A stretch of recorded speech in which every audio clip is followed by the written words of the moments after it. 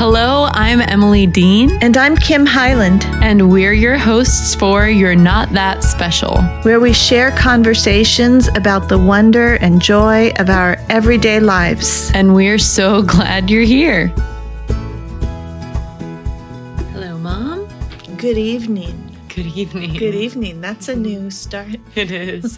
This is going to be a totally different flavor of podcast. Because it's the end of the day. Because it's the evening that we are recording this. And we're different people after 9 o'clock. We are.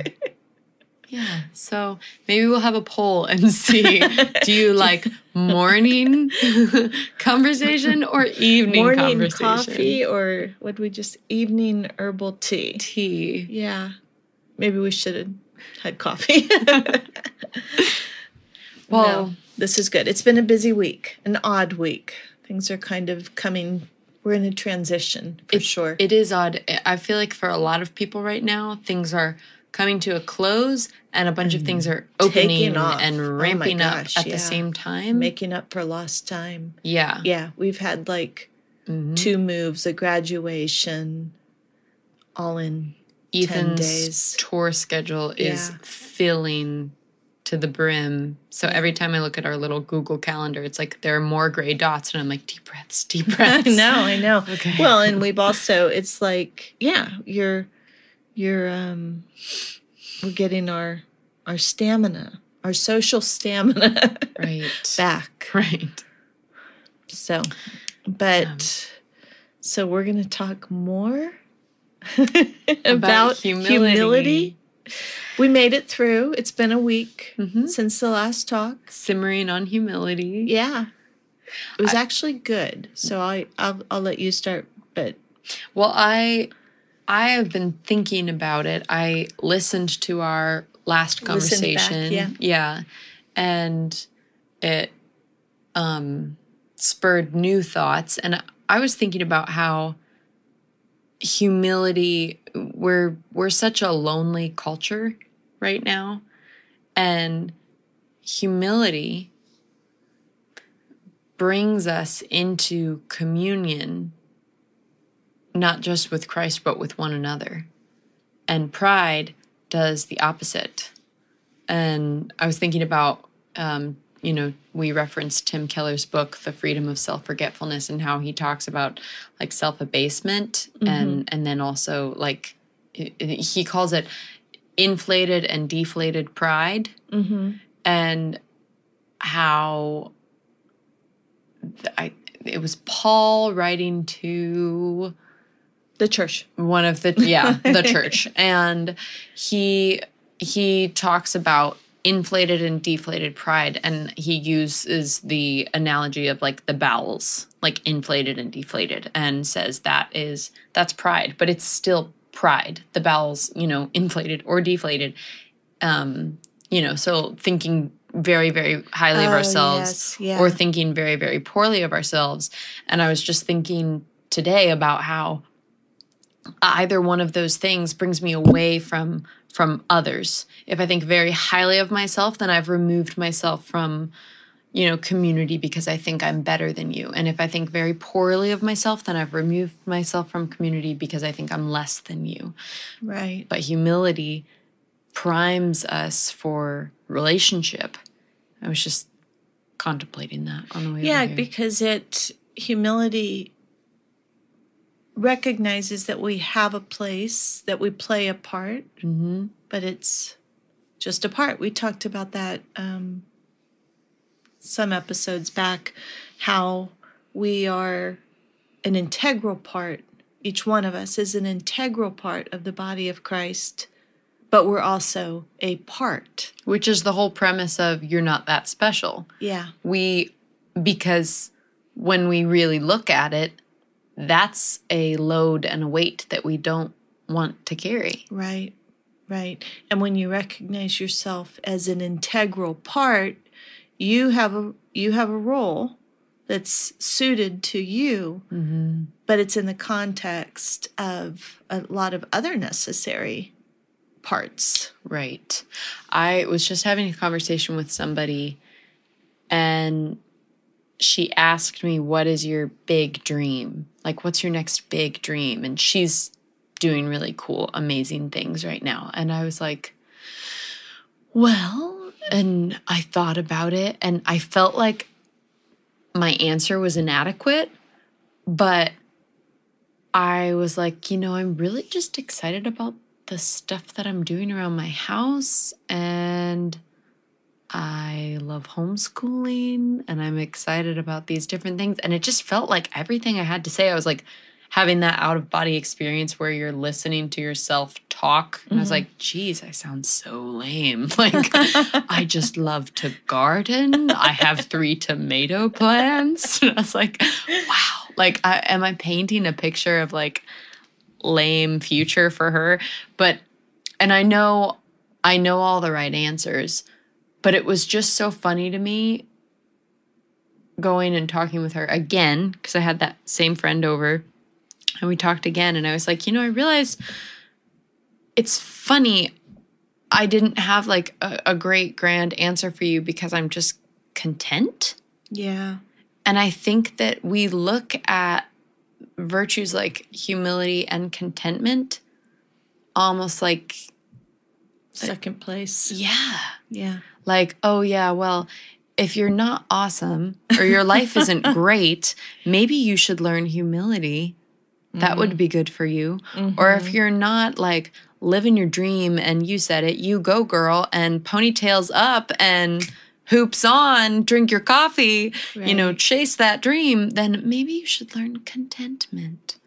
Yeah. Yeah. But what's so funny about that? Because I was just thinking today, we talk a lot about social media, but I think that there's a real interesting lesson for us in it, and that prior to social media, which I am old enough to remember really well,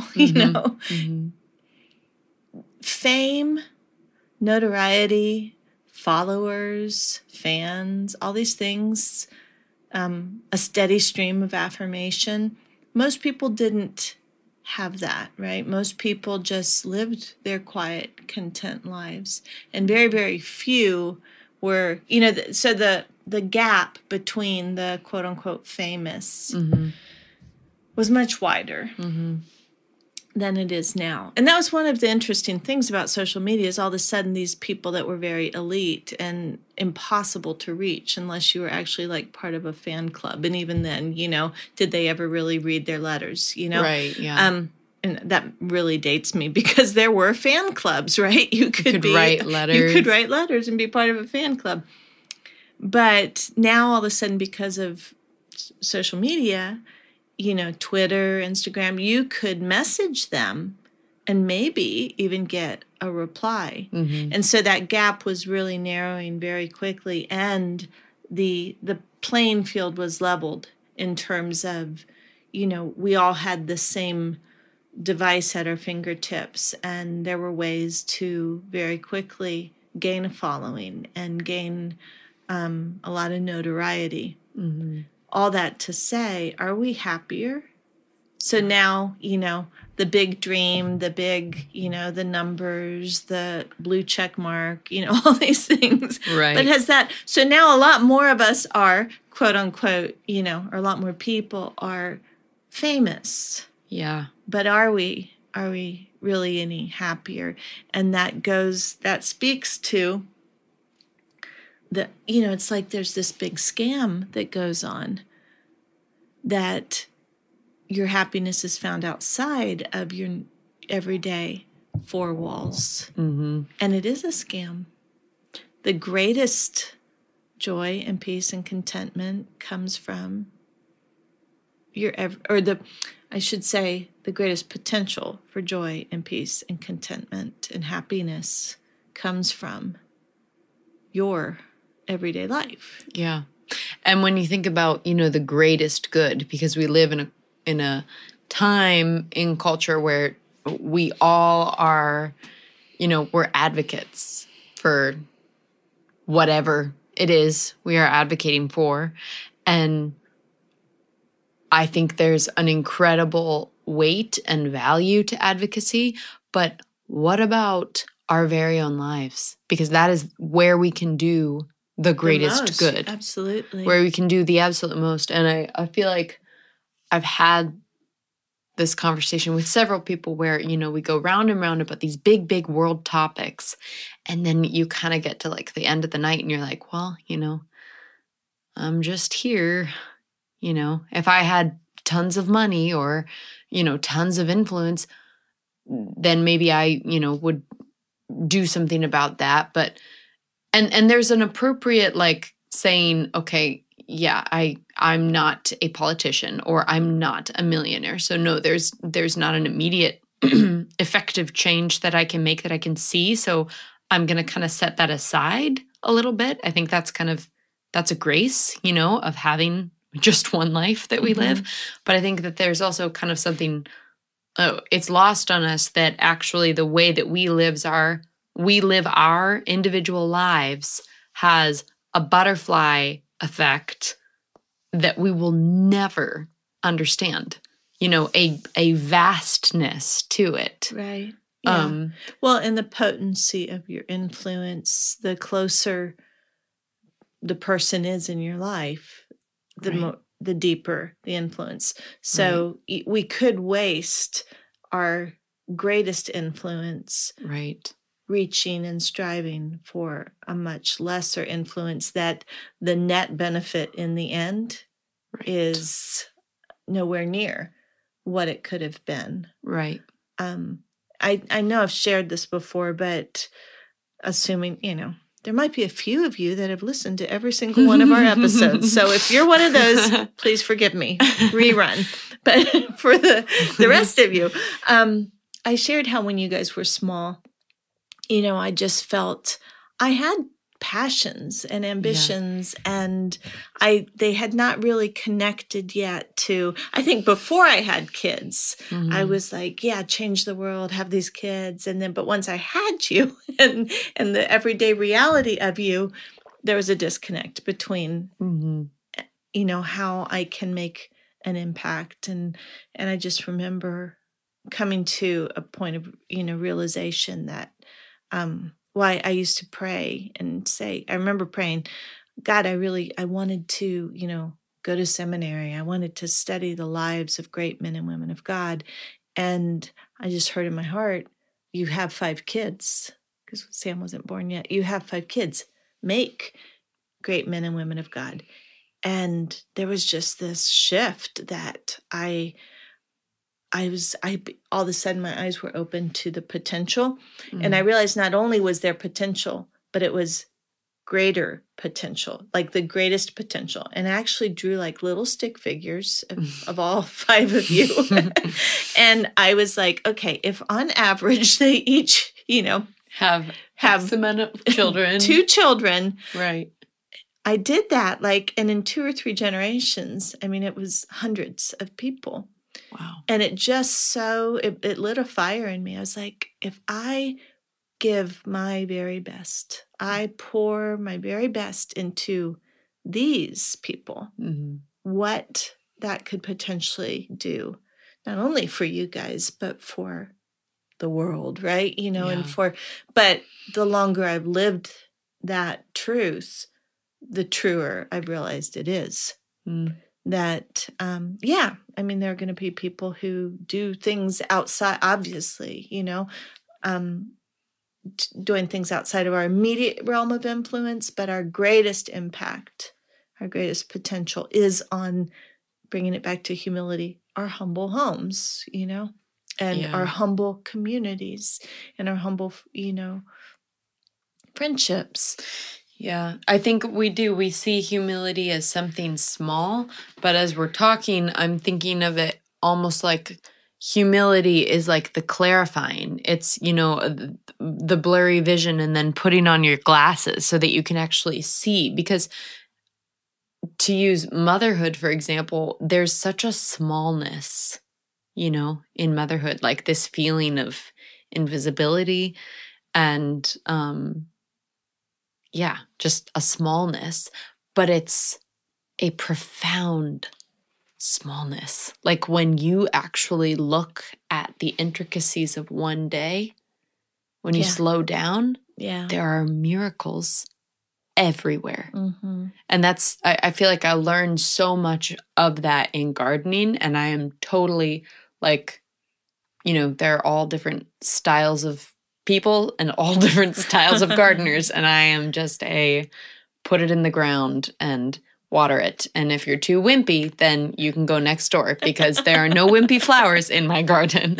I actually do nerd out and read about plants these days, but I am not like a rule follower or an instructions person. And it's definitely not the way that my garden started. Now I'm getting nerdy about it. But when you look at just a single flower, there are no words to describe. There's not enough poetry. There aren't enough songs to describe what really happens when you really pay attention. And I think that's one of the beautiful things about, you know, zoning in. You know, think about it. We use microscopes so that we can see the smallness. Yeah. But the more you look, yeah, the more you realize how vast one particular thing is. I love that humility is really it focuses us, and it brings so much clarity. Yeah. Today I was looking at a delphinium, which I was complaining to you the other week about. I know, they're wimpy. They're wimpy flowers. I've planted 2. The other day I was weeding around one, bumped it the wrong way, and it just fell over. I was like, no, you know what she did? She got offended. And she was like, excuse me. Le gasp. And she threw herself. So I planted. This is why you have so much fun gardening. They all have. You're going to have to walk my garden and tell me about their personalities and what their voices sound like. So I call her my good luck delphinium because good luck delphinium. She was wimpy, and I was like, fine, we will give you one more chance because I love the tall, spindly. I love the spiked flowers. Yeah, I know. Salvia. I love coned hydrangea. They're all super poisonous though, and will kill your children. Foxglove. Yeah, they will all kill the prettiest all ones. kill your children. And you know, the other day I was like, I should have just planted foxglove. And then I looked down and Benjamin like grabbed a piece of yarrow and just stuffed it straight in his mouth. And I was like, that is why I don't have foxglove in my garden. All the non-poisonous. Right. Yeah. Anyway, my good luck delphinium. This morning was just a bud. And by this afternoon, there was a thunderstorm coming in, and it had been a long, hot summer day. And it's not summer, but, you know, a long, hot day. We had all been outside playing in the pool. And then it started to open. But I had been outside. I literally was outside the entire day today. And it had started opening, and like one little petal, I must have just been there right at the right time, just kind of went, dink. And I was like, I'm going to lose it. I'm just going to start crying at the vastness of creation and God and the universe and the cosmos. And my heart is a puddle within my chest. But it was incredible. Yeah. And that is the potential for a humble spirit. You know, that we might see, think about all the miracles. You wrote about this today. All the miracles probably that we're totally missing.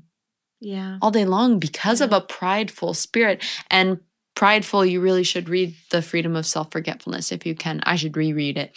But prideful can be an inflating or a deflating of self. Yeah. You know? That was a real aha for me because, I mean, I'm certainly susceptible to the inflated pride, but I didn't see how my self-abasement, my emotional self-flagellation, I mean, I can't, I'm never enough, I'm never enough, I'm never enough.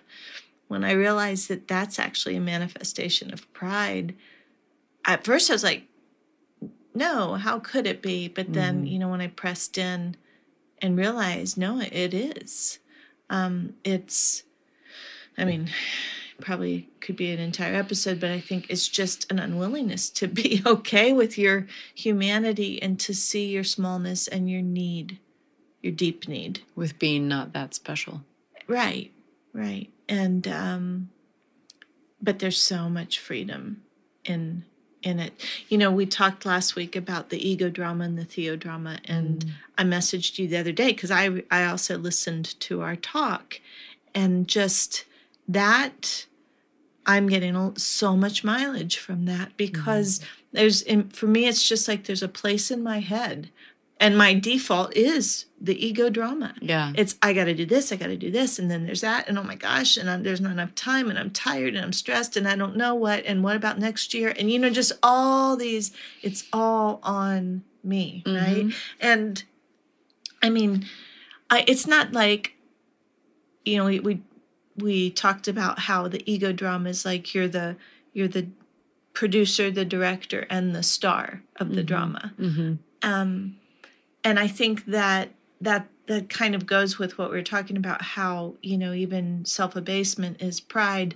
It's not like I'm all about me, like everybody look at me kind of pride. It's just, it's this misunderstanding that I'm the one that's got to make this all come together. Right. It could be you just shoulding on yourself. Yeah, right, like, I should have done this. I should have done that. I should have done this. Or feeling like, yeah, how am I going to do this all? Or, you know, for me, you know, just I'm in a place now wrapping up this school year and looking at opportunities and the future and decisions. Yeah. And being overwhelmed, you know, because what if I make the wrong decision and I get myself, you know, overcommitted or undercommitted or whatever.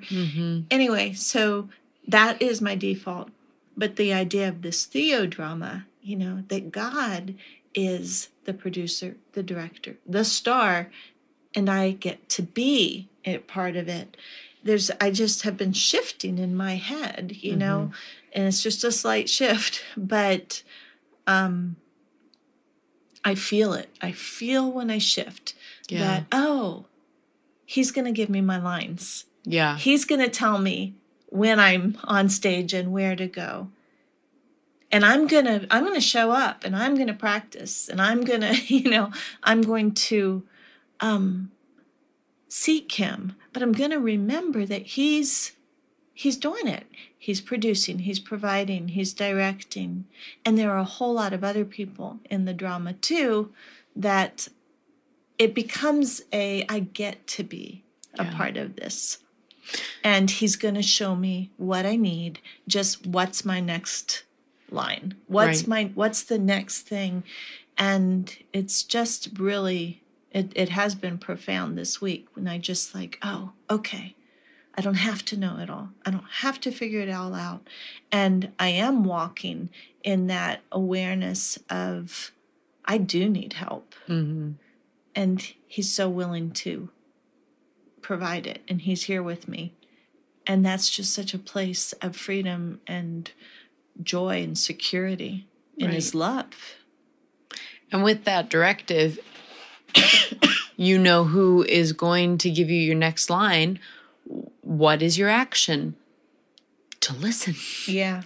To be quiet. Yeah. You know, you never see an actor or an actress, unless, you know, it's a film making fun of them, you know, going, I got it, to the director. That's good. They're quiet. Yeah. Because I feel like I'm so often when I learn about different virtues, I'm like, well, what do I do? Yeah. I get it. That's lovely. The end product will be great if my, you know, darn soul could ever, you know, get in shape. But how? What do I do? And in the book Humility Rules, there's so much about quiet. And I feel so often when I am, you know, coming before the Lord with all my cares and my worries, and it's like, I'm the writer, producer, director of this show, and I'm so bad at it. And why am I so bad at it? And why can't I just figure out how to be better at it? Yeah. You know? And even like, God, why did you do this? Why did you give me all of this? Right. Why did you trust me with it? Right. Exactly. And I feel so often that I come to him and I'm like, here's all the stuff, and what do I do about it? And how do we, and what's next? And order it and show me. And all I'm supposed to do is come and be quiet. And it's an odd concept, but our lives they're not as loud as we make them. Yeah.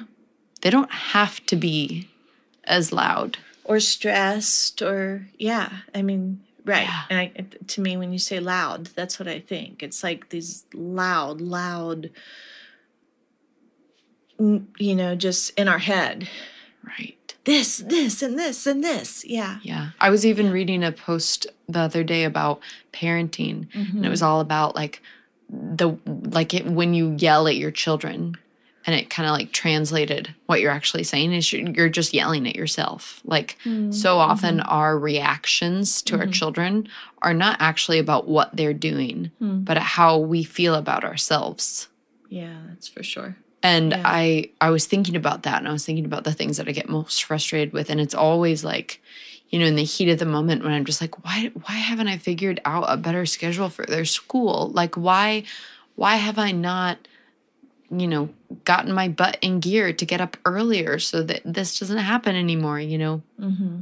And there's this feeling of like, yeah, it's total self-abasement. Like, oh, why can't I just, and I just do this. I just go, why, and I should have, and gosh, and waste all this time and energy on that rather than saying, God, can you help me? Right. Yeah. Which is humility. Right. And I think that it's so important to realize that, when in that place, before not asking for help, but that place of why, I'm not enough, is this sense that somehow God is holding a standard higher than you're capable of reaching. Right. And so you're failing and he's disappointed. And I think that is the lie of our pride.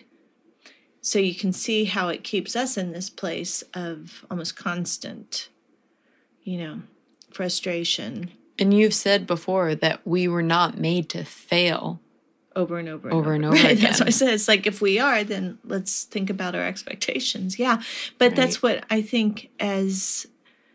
It's telling us a lie about who he is too, which is probably even more important, right? So not only is it, pride is lying to us about ourselves, but it's also lying to us about God, that he's looking at us and just kind of sitting with his arms crossed, waiting for us to get our, like you said, stuff together. And he's disappointed, and at best he's just tolerant and okay, well, forgive you, today. That makes me so mad to think that that's our idea of God. Right. Because he's so kind. But exactly. And so humility that gives us the right estimation of who we are and our need, then, and look at who he is. Right. He's always with us. He tells us to cast our burdens and cares on him. He tells us to come to him when we're weary and heavy laden, and he'll give us not a to-do list, but he'll give us rest. And I was reading, and this could be another, maybe it'll be our next topic, but I was reading about just justice, but it you say justice and all kinds of things come to mind, but at its core, what justice is a right estimation and giving proper acknowledgement and giving something its due, right? So injustice is when we're not doing that. So when you think about, injustice, when we're not treating humans right, it's because we're not giving them their due as people created in the image of God and whose worth emanates from that God has made them. Therefore, and he loves them. Therefore, they're worthy. They bear his image. So to not give them, to treat them appropriately as creatures made in the image of God is unjust. In the same way, when we don't give God his due, when we have an improper idea of who he is. Usually we, it's lower than who he really is, right. Less loving, less powerful, less Right. whatever. That is fundamental injustice, that we're not acknowledging God as who he is. And the way I see this, connects to humility is humility helps us to be just in our estimation of ourselves and of God. Mm-hmm. To give him his due and to give ourselves our proper due, which I think pride causes us to have a wrong estimation of who we are. Right. That we're more than, and God is less than. Yeah. And humility sets us in this place of understanding. Right. I know who I am. I know my need. And I know who he is. Right. And just to clarify one more time, even when you're saying that we are more than, that includes the deflated, like, gosh, I can't get this together, version of ourselves, because that's saying that we need somehow to have gotten it together, that we're somehow supposed to arrive at togetherness. And, so as I mentioned, looking forward to, making some decisions, I get really overwhelmed because I don't want to make the wrong one. I don't want to be in a place where I'm not going to be enough. And I get really freaked out because I'm like, if I do this, I'm like, I will do one thing all the way and that's it. That's really my go-to. Right. But life hasn't availed me of that right. yet, and so as I'm praying and sensing, okay, yes, obviously, home and family, got to do it. But also, this area of being a blessing to my community, this area, it's my pride tells me you can't do all that. That's and then I very quickly become fearful, and humility helps me to look and say, oh, if I feel like I can follow what I believe God is leading me in, knowing, okay, I probably am really going to need a lot of help along the way, but that's who I am. Right. Am I making any sense? Yes, or is it absolutely. Just getting too late? No, it makes a lot of sense. Like, okay, so I'm going to do this thing and I'm going to need a lot of help. I'm going to need an infrastructure that is beyond me. It's not the ego drama. It is the theo drama. Right. It's almost like he's giving me this part, in that context of a drama, right? And I'm like, that's too big. Yeah. That's really too big. I don't think I can. He's like, there are all these other parts that are going to come around you and play with you. Yeah, that makes total sense to me. And it makes me think about some of the more, I don't know, gutsy, you would say, things that I've done. And it's always required all kinds of other parts, all kinds of players that I never could have foreseen. Yeah. But there's this, and I think that's why we love dreams. I think because it's something big. And I think we all know that it's a little bit too big for me. Like it's beyond there's that me. Sense of adventure. Yeah. And wonder. And how is it going to happen? And I don't know. And if, you're a child of God, you're kind of like, okay, like I did everything that I could. And now how are you going to make it happen? Like there's this beautiful, obvious participation happening because you're like, this is totally beyond me. But we don't think of our everyday lives like that. I can totally think about, so like Verity Vri, I'm like, this is big, God. Like, how is this all going to work out? How are you going to walk in faith? Right, exactly. Here we go. But somehow in my motherhood, I'm like, Mama's getting up at 5 a.m. We're going to make that chicken casserole the day before. What's up? I'm just like, we're going to walk in here and own it. And then day after day after day, somebody messes it up. The kids hear me and they're like, I think she's trying to slice some potatoes and get an up on us. Let's wake up and poop the bed. Boom. And I'm just like,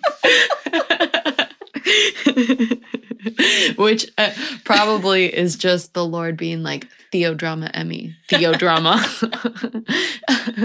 But what if we looked at our everyday lives that same way? Like, wow, okay, here we go. I'm going to participate in this life with you. That's so cool because, you and I have both done things in that are really bigger than dreamy us. place, Yeah. right? And we've known the excitement and the, kind of like the hair stands up on the back of your neck, like, here we go, buckle up. Yeah. And stepping into those places and to think about living day in and out like that. Yeah. Which is so fitting, though, because going all the way back to where we talked about in the beginning, where is the greatest potential for our impact? Where can we really change the world the most? Well, it is in our everyday get up, pour in wholeheartedly to the people that you're with and do it from a place of humility, but your hand in this great God's hand. And it's just like, here we go. That is incredible. Really. I feel like we should stop because if we talk about anything else, I'm just not going to be able to. That is enough for me to chew on for this week. The week. Yeah. That makes me so excited about my life. Yeah. And isn't that really, I think that's really what he has for us. He doesn't have just the occasional big dream. He's made us with intent. He's put us into history at this time, in this place, with these people. Mm-hmm. And that's where life is supposed to happen in all its glory and wonder.